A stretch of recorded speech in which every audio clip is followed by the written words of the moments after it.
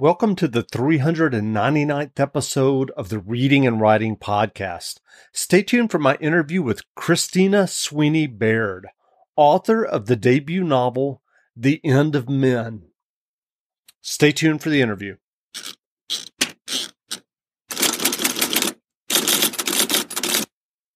The Reading and Writing Podcast is brought to you by Libro FM. Libro.fm lets you purchase audiobooks directly from your favorite local bookstore. You can pick from more than 185,000 audiobooks, including bestsellers and recommendations from booksellers. You'll get the same audiobooks at the same price as the largest audiobook company out there, but you'll be part of a different story, one that supports your local community and your local bookstore. If you're new to audiobooks, they're the perfect way to get more books into your busy life. You can listen during your commute, while doing chores, walking the dog, or just relaxing at home. All you need is a smartphone and the free Libro.fm app. If you already love audiobooks and don't know what to listen to next, check out recommendations and curated lists from people who know audiobooks best. Your local bookseller. Here's your special offer from the Reading and Writing Podcast. Get 2 audiobooks for the price of one today with your first month of membership with the code RWPodcast at checkout. This offer is only valid for new members in Canada and the U.S. Check out Libro.fm today. Welcome back to the Reading and Writing Podcast. My guest today is Christina Sweeney Baird, author of the debut novel, The End of Men. Christina, welcome to the podcast. Thank you so much for having me. If someone hasn't heard about your debut novel yet, how would you describe The End of Men?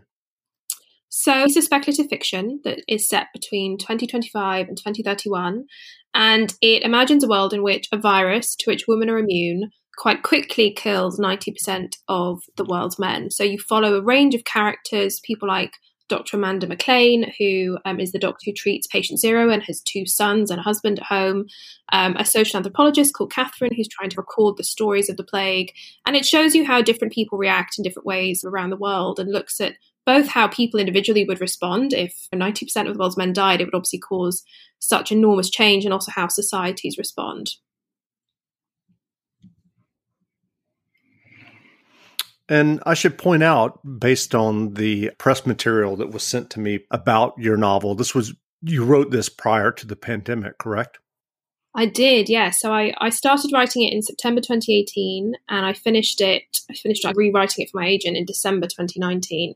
And then it went out on submission to publishers January 2020 and was bought, early February 2020. So it's been a very unusual and obviously unexpected experience that I wrote a book about a pandemic and then quite promptly a pandemic. And that's obviously not something you ever can foresee, I think, when you're writing. I've had the Cassandra joke quite a few times. But one thing that has been really nice, actually, and obviously unexpected, is that quite a few early readers have said that the book actually makes them feel quite a lot better about the world we're living in today. And I think that seeing a story have some level of resolution in a way that we don't have currently in it, and believe it or not, End of Men is actually quite a hopeful book. There is quite a lot of optimism in it. I think that's actually been something that has been lovely for me to hear as an author.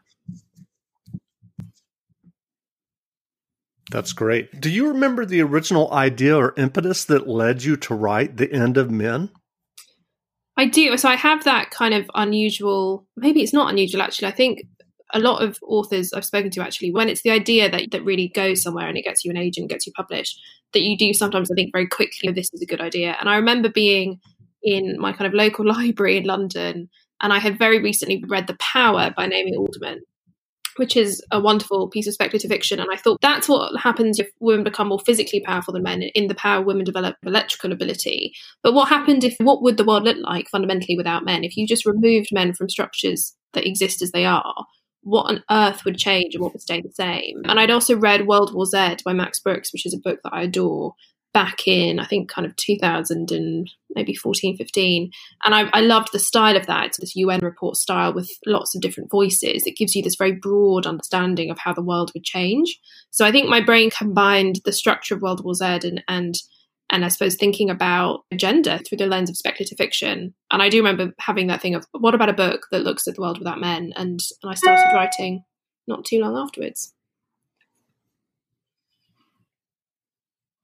And so I'm curious, do you think women would manage a pandemic better than what we've seen in the past year? I actually don't. I don't know. I'm looking at how different world leaders have dealt with it. I think that, frankly, there are men and women that have dealt with it well and badly. So I suppose it's not so much whether women are, instinctively better at something or not, but more that how different, for example, the UK Parliament would look if you suddenly didn't have 90% of the men there, if that makes sense, rather than individually whether men or women are better or worse at things. I find it interesting if you have this sudden negative space, how does hospital work if you suddenly don't have 9 or 10 men? How does a law firm work? What would your street look like if suddenly every family within it had lost 9 out of 10 men? So I suppose that's more kind of where I thought about it. But with the pandemic, I have to say, there's been some places dealt with it brilliantly. I think Jacinda Ardern springs to mind with that, and some places not so well. And I will take the diplomatic route and not name any names. But I think that I don't necessarily know the gender kind of also means something goes well or badly. You mentioned earlier about having the idea that led you to writing The End of Men. I'm curious, had you written fiction before, short stories or previous novels? What was your writing journey before you sat down to write The End of Men? So I had written a full novel before End of Men, which was actually a historical romance novel, which is definitely quite a different genre to feminist dystopia. And then I had written, I think as lots of people do, I tried to write a novel lots of times. I'm 28 now, and I wrote the beginnings of novels all the way through my teens and my early 20s. I never really wrote short fiction. I love reading novels. I love writing them. Like, it was just something I wanted to do. And yet I could never quite manage to it's quite a lot to create a story and a narrative that actually can function over like 80 to 90,000 words. So I was really pleased when I finally, between 2016 and 2018, took about 2 years, I managed to write a novel, a historical romance, which I chose partly, I think, because I think sometimes it can be easier if like a genre very well to break it apart to then figure out how to put it back together again. But I knew when I was writing that novel that it probably wasn't going to get published. And I had the idea for End of Men about 6 months from the end of finishing that. And I remember thinking that The End of Men is the idea. That's the one that I should really focus on. But I finished the first novel, and I'm so glad I did. And I say this to people quite a lot now, especially if you're near the end of a project, be very wary, I think, of jumping off it, because there are so many unfinished novels in the world. And the nest ideal will always seem more exciting than the idea you're working on. So I had many beginnings of novels that never got anywhere, and a full finished manuscript before I started writing End of Men. And so you said that you knew, even as you were writing and finishing the historical romance, that you didn't think it would get published. Why did you think that? I think it was a combination of kind of the practical understanding of how the market works. Here in the UK, actually, we have obviously had the wonderful Bridgerton effect. As a long-time reader of Julia Quinn, it's been glorious seeing people suddenly read historical romance. But we don't really have a historical romance market in quite the same way. And I think also I thought it was good. I thought it was good, but it didn't feel magical. I know it sounds odd, but it was more that once I had the idea for End of Men, that felt like such a good idea. I wanted to read that. That was the fundamental thing with End of Men. I thought, well, I want to read that book. And so it just felt like it was a better idea. It felt like more agents would be open to it in the UK, which indeed was the case. It felt like the better idea. Sure. And you mentioned earlier about writing these beginning of novels and then working your way up to writing this historical romance.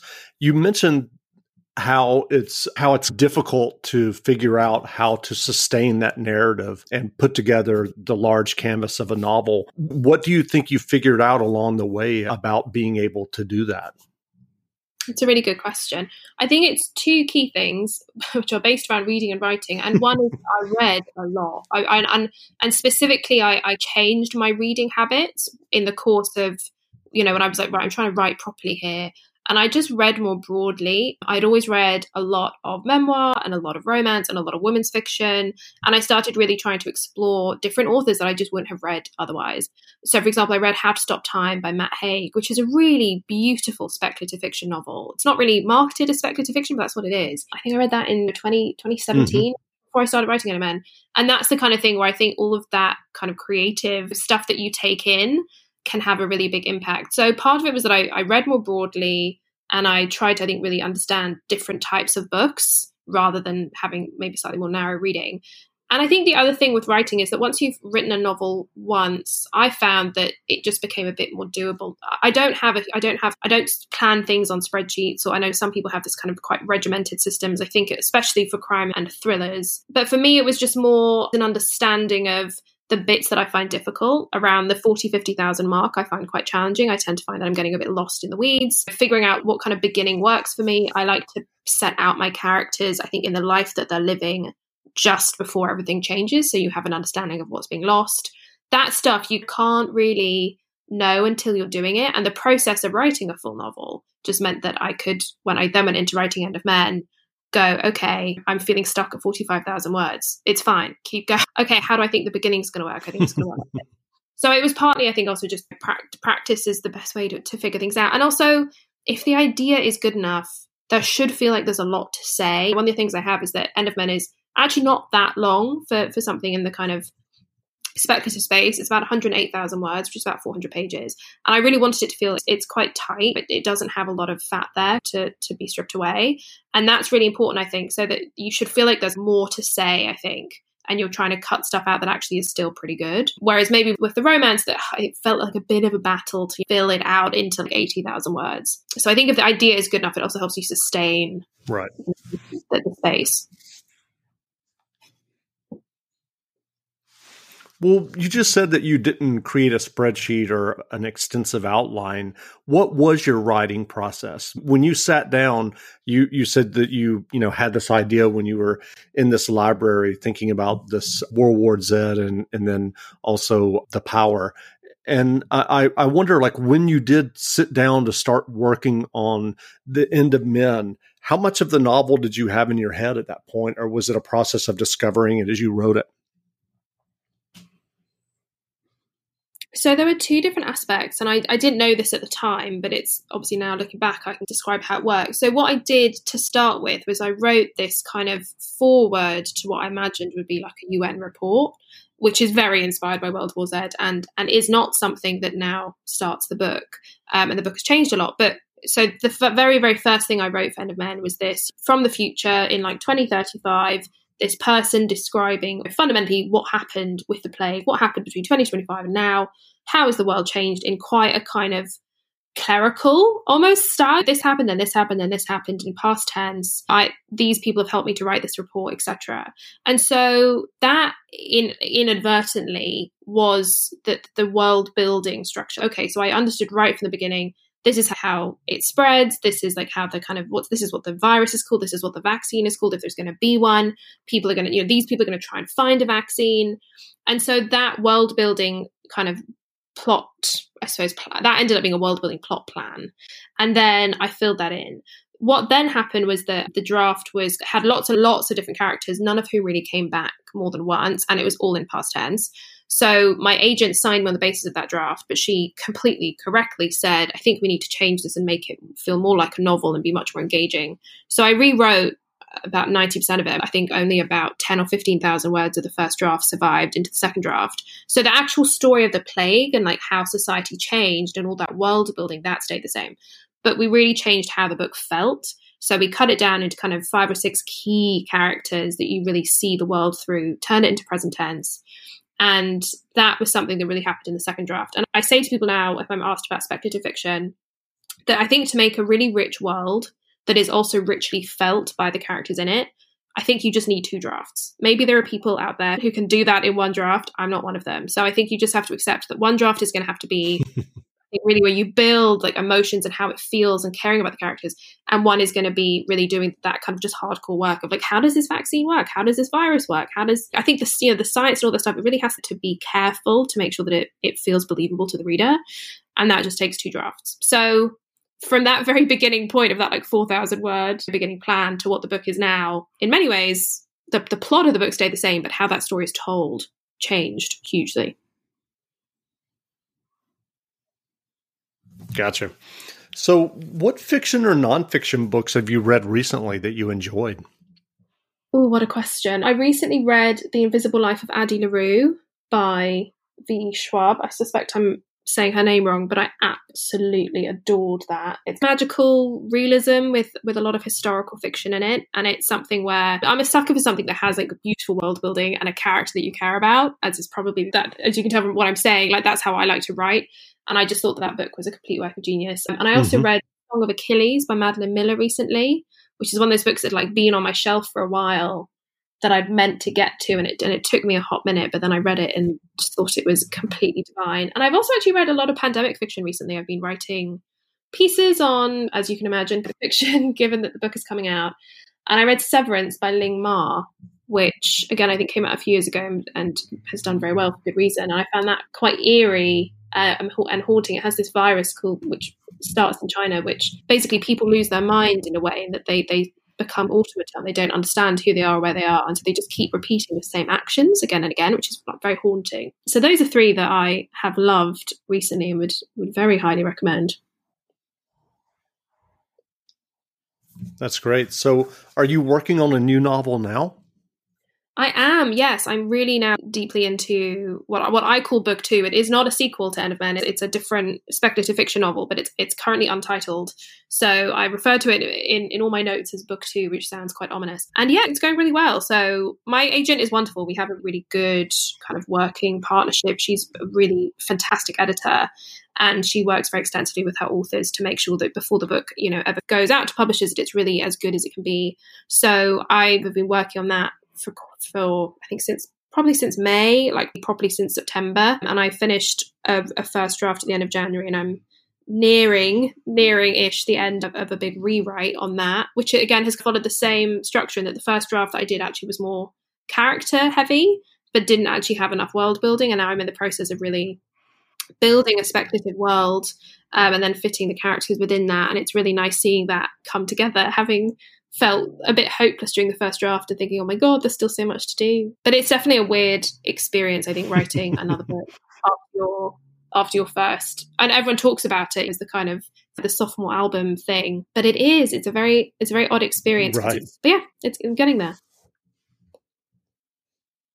That's great. Where can people find you online if they want to learn more about you and your debut novel, The End of Men?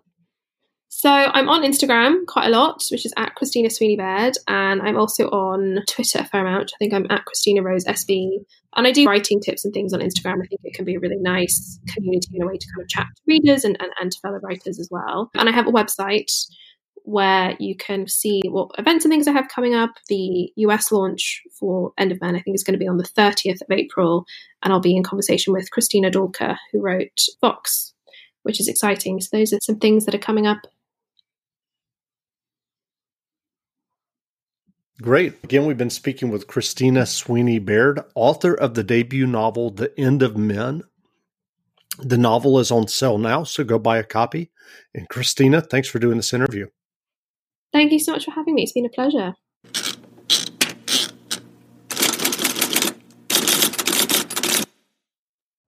You know how to book flights and hotels. All you're missing is a tool to plan the travel experiences you'll have once you arrive. That's why you need Viator. Book guided tours, activities, excursions, and more in one place to make your trip truly unforgettable. Viator has over 300,000 travel experiences to choose from. Everything from simple tours to extreme adventures and all the niche, interesting stuff in between. So you can plan something that everyone you're traveling with will enjoy. Real traveler reviews give the inside scoop from people who've already been on the experiences you're considering. So you can plan with confidence. Free cancellation helps you plan for the unexpected. And 24/7 customer support means you can travel worry-free. Download the Viator app now and use code Viator10 for 10% off your first booking in the app. Find travel experiences for you. Do more with Viator. Sick of being upsold at gyms? My guy, you're currently a base member? For $90 more, I can upgrade you to our Shred membership. For $130 more, you'll be a Swole member. And for just $300 more, you'll reach Sweat Platinum. At Planet Fitness, you'll get energy without the upsell. Never pushy, always free fitness training and equipment for every workout. It's fitness that fits your budget. Join Planet Fitness for just $1 down and $10 a month. Cancel anytime. Deal ends Friday, May 10th. See Home Club for details.